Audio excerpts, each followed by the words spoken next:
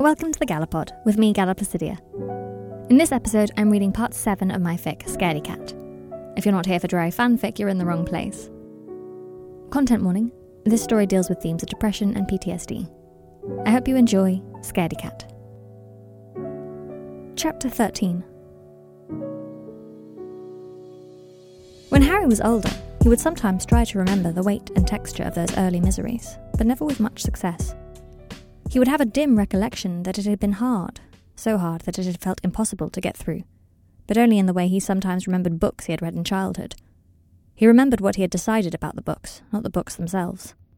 The only image that stayed vividly with him was that of grief as a predator, waiting for moments when Harry was weak to pounce. And that was how it had been all that night, like being mauled by something cruel and nebulous that would never let him go. The moment he turned into a kitten, the feeling seemed to drop him. That was always how it felt. Harry didn't have feelings. Feelings had him. He was small and alarmed, but bold. Distantly in the corner of his mind, there was something trying to get in, but first he focused on the physical. There was something soft beneath his paws, so he kneaded at it, and was flooded with strange, unplaceable comfort. Draco touched his head, tentatively at first. Harry moved against his hand because it felt good. Not exactly good on its own, more like the sudden absence of pain. And then Draco scratched his chin, and it did feel good then, purely, simply good, and Harry's whole body vibrated, his bones moving against the easy pleasure in a way that felt good for them, somehow, healing. Something was trying to get into his mind, but couldn't. Harry rolled over onto his back. "Oh, you're easy," said Draco, and rubbed Harry's belly. "You're supposed to protect your belly from enemies, you know." The words floated cloudily through Harry's mind. He could have chosen to understand them more if he wanted, but he decided they weren't important. Something was trying to get into his head. Harry could ignore it, but it felt bad to ignore it. Draco scooped him up into his arms. "You do this to me all the time, so I'm going to assume it's okay," he said, then kissed the top of Harry's head. It became more and more obvious with each passing moment that Harry was ignoring something crucial, something undeniable. He remembered resisting the Imperious curse in Mad-Eye Moody's classroom. It was like that? Draco kissed the top of Harry's paws. It felt good to purr. It felt simple. Mad-Eye Moody hadn't been Mad-Eye Moody anyway, and Dumbledore hadn't been who Harry thought he was when he was a child and Dumbledore seemed like God, and Harry wasn't Harry anymore. Unkitten, he thought. "Hello," said Draco, surprised. Harry was in his lap on the bed.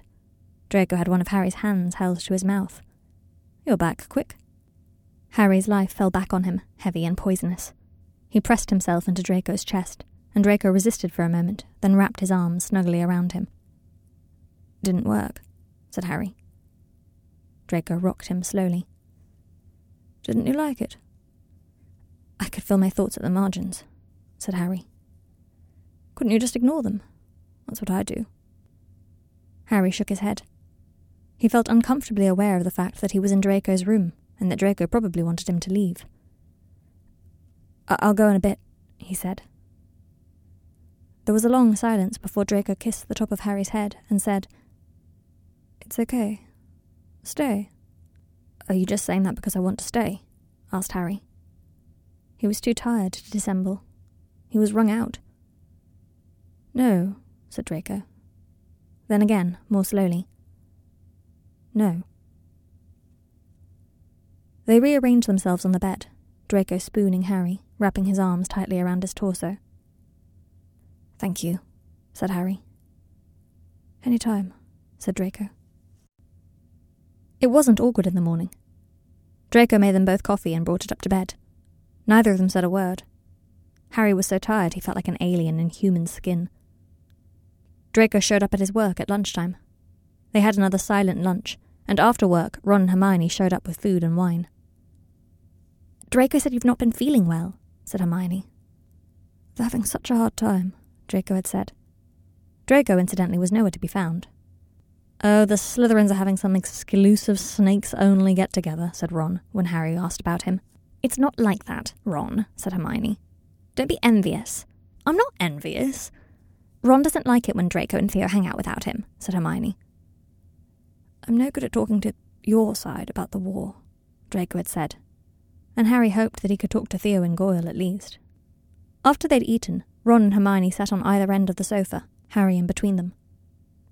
It felt purposefully engineered. They had both been on good form all through dinner, funny and easy and in love, apparently unperturbed by Harry's quietness. But then Harry was so often quiet.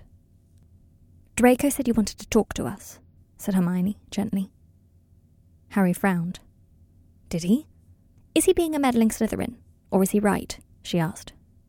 "Do you want to talk to us?" Harry didn't know. He fixed his gaze on his feet on the sofa. His knees were up by his chest. "About what?" he asked. "Well," Hermione hesitated. "Draco said about the war." "I don't really know how to talk about that," said Harry. "Have you tried getting very drunk and shouting at strangers?" asked Ron. "That's what I do." Harry looked at him. "You never get drunk. Not around people I care about," said Ron. Harry frowned. "But you're..." He glanced at Hermione. "You two are really great together, I thought." "Yeah," said Ron, his eyes going to Hermione's as if pulled by a string. "We're good." "But that doesn't mean we're fine, Harry," said Hermione. "Did you think it did?" "You seem happy together," said Harry. "I mean, I want you to be happy together." "We're together," said Hermione. "When we're happy and when we're not." "But Harry, mate, Have we been leaving you out?" asked Ron, and Harry stared at his feet some more. I don't know," he said. "I don't know."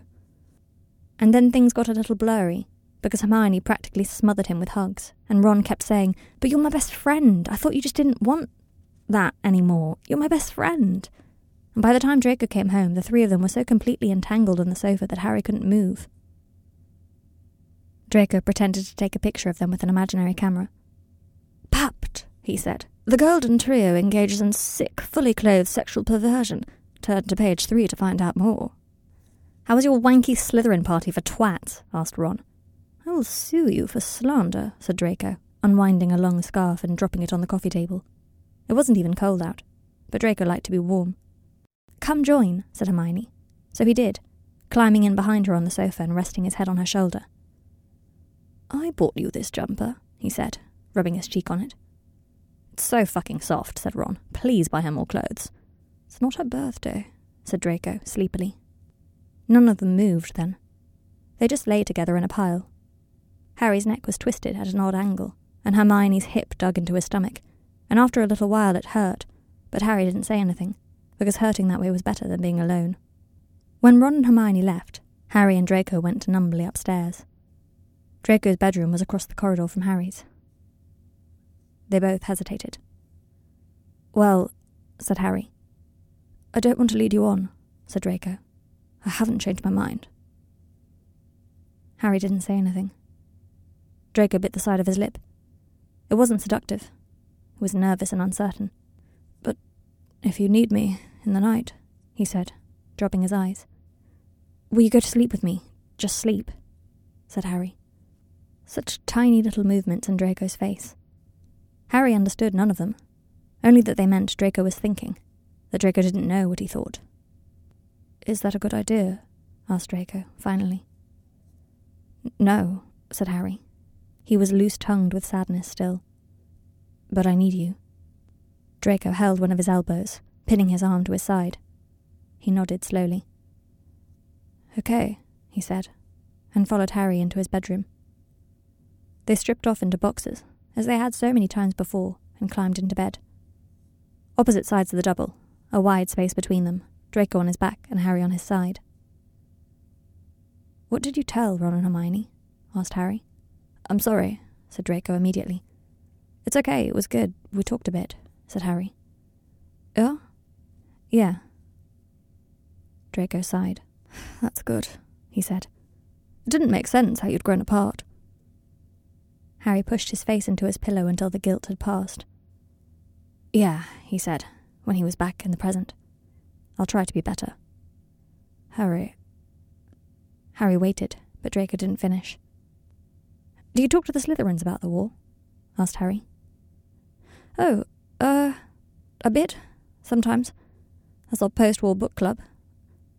We only talk sideways. You know when you can see something out of the corner of your eye, but it disappears if you look straight at it?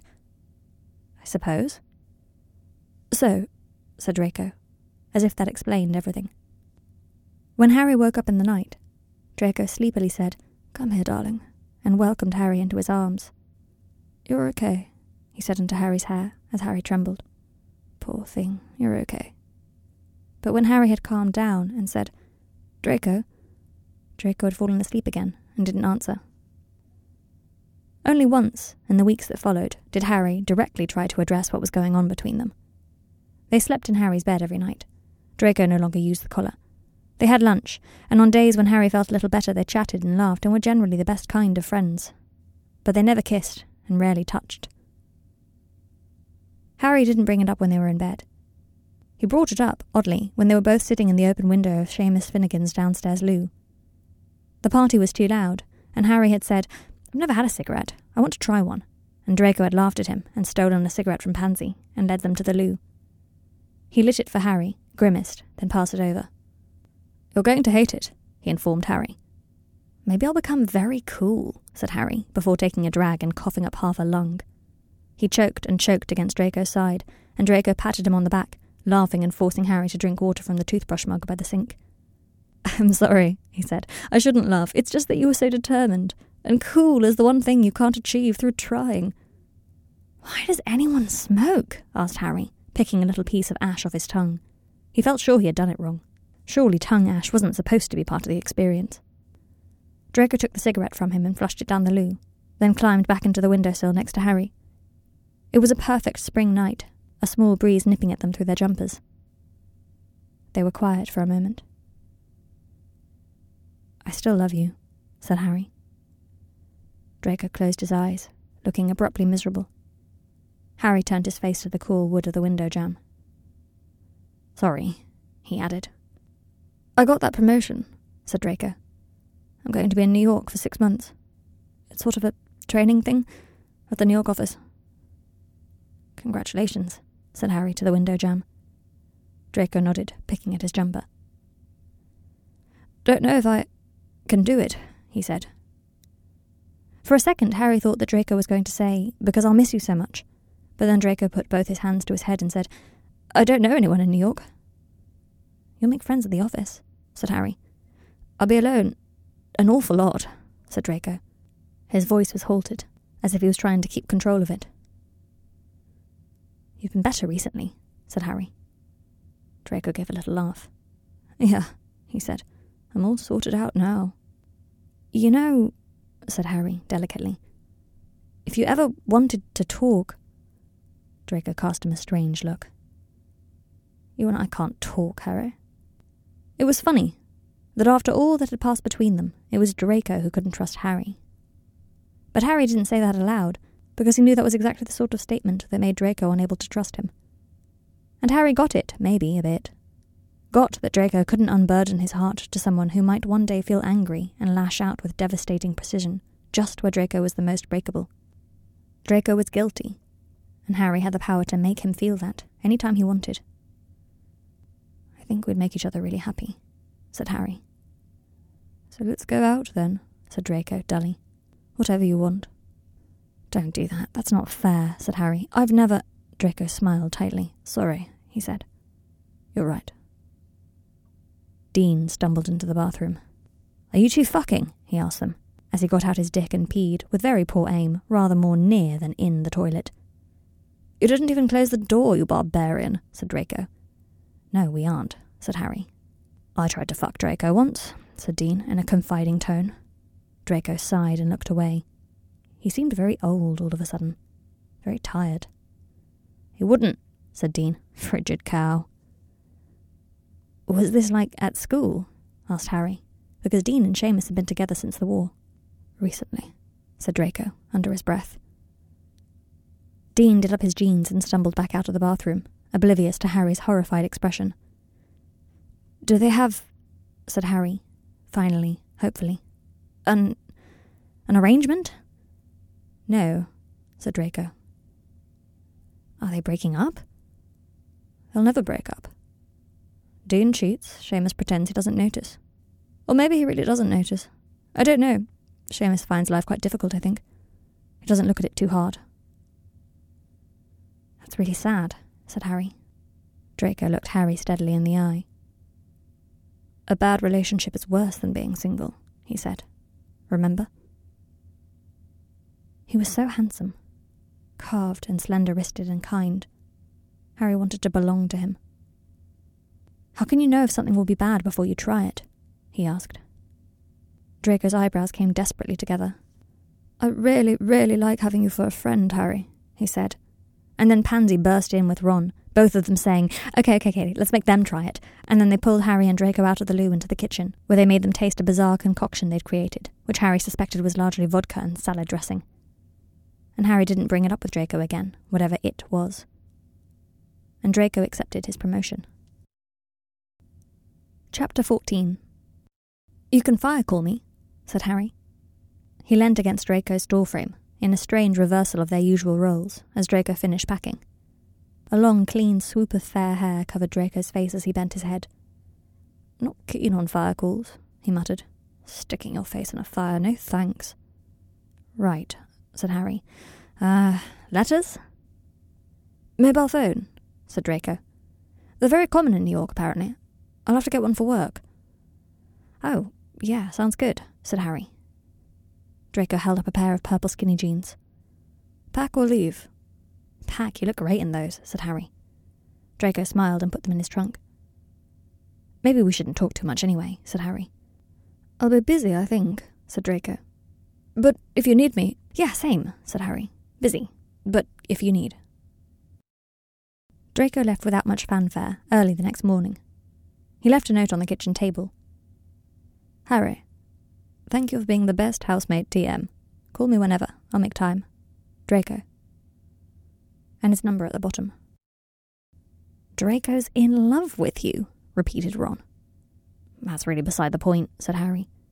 But Draco's in love with you, said Ron. Blimey, this is weirder than when he started dating Neville, and that was weird enough. Try not to let your crush on Draco distract you from what Harry is saying, Ron, said Hermione, looking a bit exasperated. You... what? Said Harry. They were in the park. It was a glorious daffodil sort of spring that year. Blue skies, and even Hermione was wearing sundresses. Oh, come on, he's hot as fuck, said Ron. I'm allowed to be confused. Apparently that's the norm when it comes to Draco, said Harry, gloomily eating a crisp. He had received a text from Draco that morning. No fish and chips in Manhattan. Should I kill myself now or later? Lol, but also please don't check about that, Harry answered, and Draco didn't text back. So where did you leave it? Asked Hermione. I mean, I don't know. Draco's been pretty clear for a long time that he doesn't want to be with me, and I feel like maybe I could convince him he's wrong, but I also know he would feel like I'd pressured him into a relationship, so I don't know. Hermione hesitated.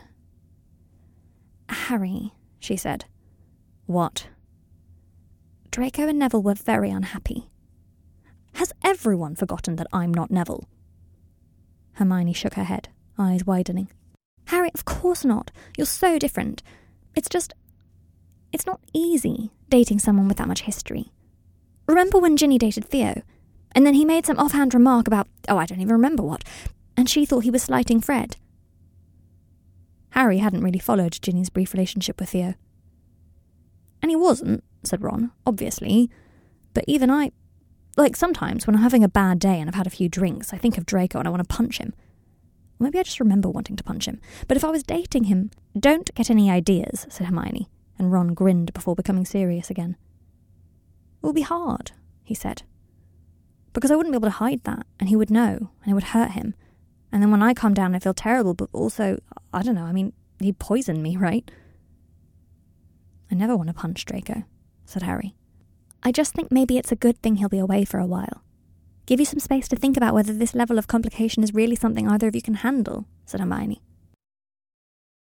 Harry, said Blaise, opening the door of his extravagant townhouse with a crocodile smile. Are we to be best of friends again? I'm never trusting you with anything ever, said Harry, elbowing past him. Jesus, your house is nice. Diamond mines, fur trade, and extensive property in Dubai, said Blaise. Mother has such excellent taste in men.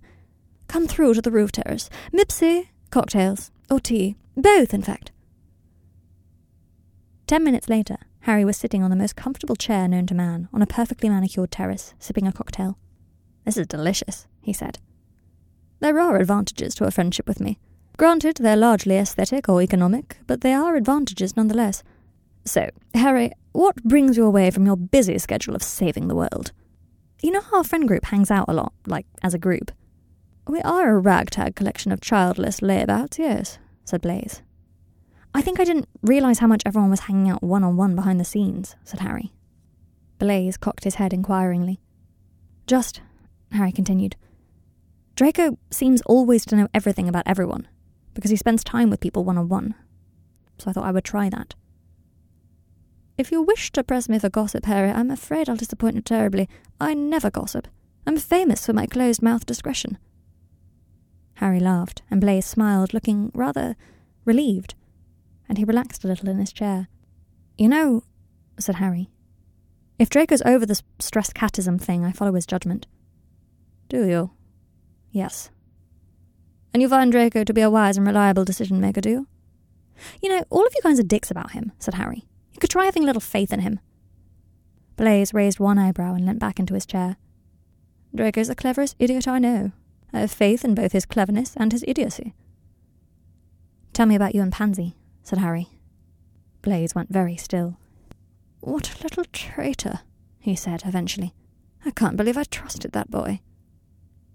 "She's using less these days," said Harry. Blaze's lip curled up unhappily. "This isn't a war," he said. "You can't just wade confidently in and fix everything. You'll make a mess." "All right," said Harry. "I just wanted to register my investment." "Noted," said Blaze, and changed the subject. But several hours later, when Harry was walking down the bright, clean steps of Blaze's townhouse, Blaze said, "She's my best friend, you see." "Yeah," said Harry. "I get it." "Do you ever think about the war?" asked Harry. Marcus fumbled his broom as he put it back in its locker. He said, looking at Harry. They were both sweaty from an afternoon of hard flying. "Doesn't everyone?" "I don't know," said Harry. "Do they?" "I do." Marcus's eyes went soft. It always looked strange when he was gentle, because his face was crooked and loutish. But Harry liked it. "I can imagine," said Marcus. "So, do you?" asked Harry. "Lost 2 cousins and an uncle. I was only close with one of the cousins," said Marcus. "I'm sorry," said Harry. "It's all right. We'll go sometime." "I've never found that very comforting," said Harry. "No, me neither," said Marcus. "But He looked suddenly huge in his awkwardness and ran a hand through his hair. "It's weird talking to you about it," he admitted. "We don't have to," said Harry. "Just, my cousin, Cato, he wasn't..." Marcus sighed and rubbed the back of his neck. "On your side. On the right side, I mean." Harry sat on the changing room bench and looked at Marcus expectantly. "He was a few years older than me. Really funny. Good at Quidditch, too. We used to fly together," he said, and suddenly Marcus was crying. It was so quick that by the time Harry reached him, the tears had stopped. "Sorry," said Marcus. "Don't apologise," said Harry. "I just miss him," said Marcus. "That's all." "Yeah," said Harry. "I saw his favourite biscuits in the shop the other day. They're French, usually Noah carries them. Then I had this moment of thinking, I'll get them for him and he'll be so pleased, and then I remembered." "I'm sorry," said Harry. "Just blubbed and blubbed. Everyone stared. So embarrassing, but never mind. It's important to be cheerful." "Is it?" asked Harry. Marcus met his eyes seriously. "Yes," he said. It was 2 weeks before Draco called Harry. Harry was in the bath, staring at his ceiling and letting his mind lie flat and still in a not horrible way, and his phone rang. "Hello? Harry Potter?" "Draco, how are you? How's New York? Are you American yet? Do you live in a penthouse?" "I share a flat with about 200 friendly cockroaches," said Draco. "How are you? Are you feeling all right?" "Fine," said Harry. "How glamorous are you?" "Extremely. I live above a pizza shop. Yesterday an old Russian man spat out a tooth at me." Fantastic. Was the tooth loose already? Had he kept it in his mouth in the anticipation of finding someone with a particularly spittable face? No way to know. You're living the life, said Harry. Have you made friends? A bit. There's the guy showing me the ropes at work. Chet, can you believe it? I nearly died when he told me. Chet? What's he like? Asked Harry. Brash and friendly. You would like him. Although you like most people. I think it's one of your most admirable traits. And how's it been, being alone more? There was a long pause. Draco? You still there? I'm here. Sorry, yeah. It's been a bit trying, actually. A bit, harrowing. But I'm through the worst of it now, I think, hopefully. You should have called, said Harry. Felt like something I needed to sort out alone, said Draco quietly. And have you? Sorted it out? No, said Draco and laughed. But I'm all right. It's good to hear your voice. Yeah, said Harry fervently. You too. You've been okay? Yeah, said Harry. I've been talking to people about the war and just, talking more. That's good? Yeah, it's good, said Harry. Good, said Draco. Good. They slipped slowly into talking more often. Harry tried not to call, because he had a feeling Draco had taken the promotion partly to get some distance from him.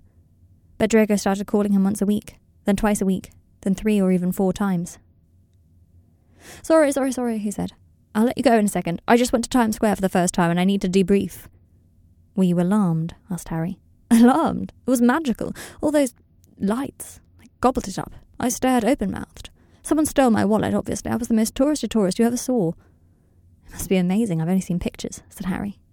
Draco sounded as if he was pacing. Oh, it was terrible. Absolute nightmare, and I'm never going back again. They had all these men in cloaks and masks. I must have seen at least 3, and people were paying them to take pictures. Like Darth Vader impersonators. I don't know. It was awful. I threw up in a bin, all in black with masks. But you liked the lights, said Harry, because it sounded as if Draco was steering himself in the wrong direction. I liked the lights. All right. I know it's late where you are. I'll leave you alone. What are you up to this evening? Nothing. He was a little breathless. Will you be all right? Asked Harry. I feel as if I'm going to die, said Draco, conversationally. But that's just part of being alone, I think. I don't know if it is, said Harry. The lights were good. I loved the lights. The screen thing made all the advertisements seem so lovely. I wish the Wizarding World was lovely like that, instead of filled with hideous Victorian hangovers. You think Times Square is lovelier than Diagon Alley? Of course, said Draco. It's so new. It's exciting. I wish those men in masks hadn't been there. God, it's hot. All right, I'm going to take a very cold shower and remain perfectly calm. You don't sound okay, said Harry. Sort of black cloak things they wore. Who were they impersonating? Darth Vader. He's a famous villain from a series of Muggle films. Oh, villain, yes, that makes sense. They look like, that... God. Anyway, sorry to call again. Sleep well. I can stay on the phone, said Harry. No, I'm actually fine. I just haven't eaten. I'm just hot. We could watch the film they're from, said Harry. Darth Vader, I mean. And he features quite a lot, I suppose. I think you'll enjoy it, said Harry. Draco seemed uncertain, but he also clearly didn't want Harry to leave, so they watched A New Hope together on the phone. As Harry had predicted, Draco grew calmer. Harry fell asleep after an hour.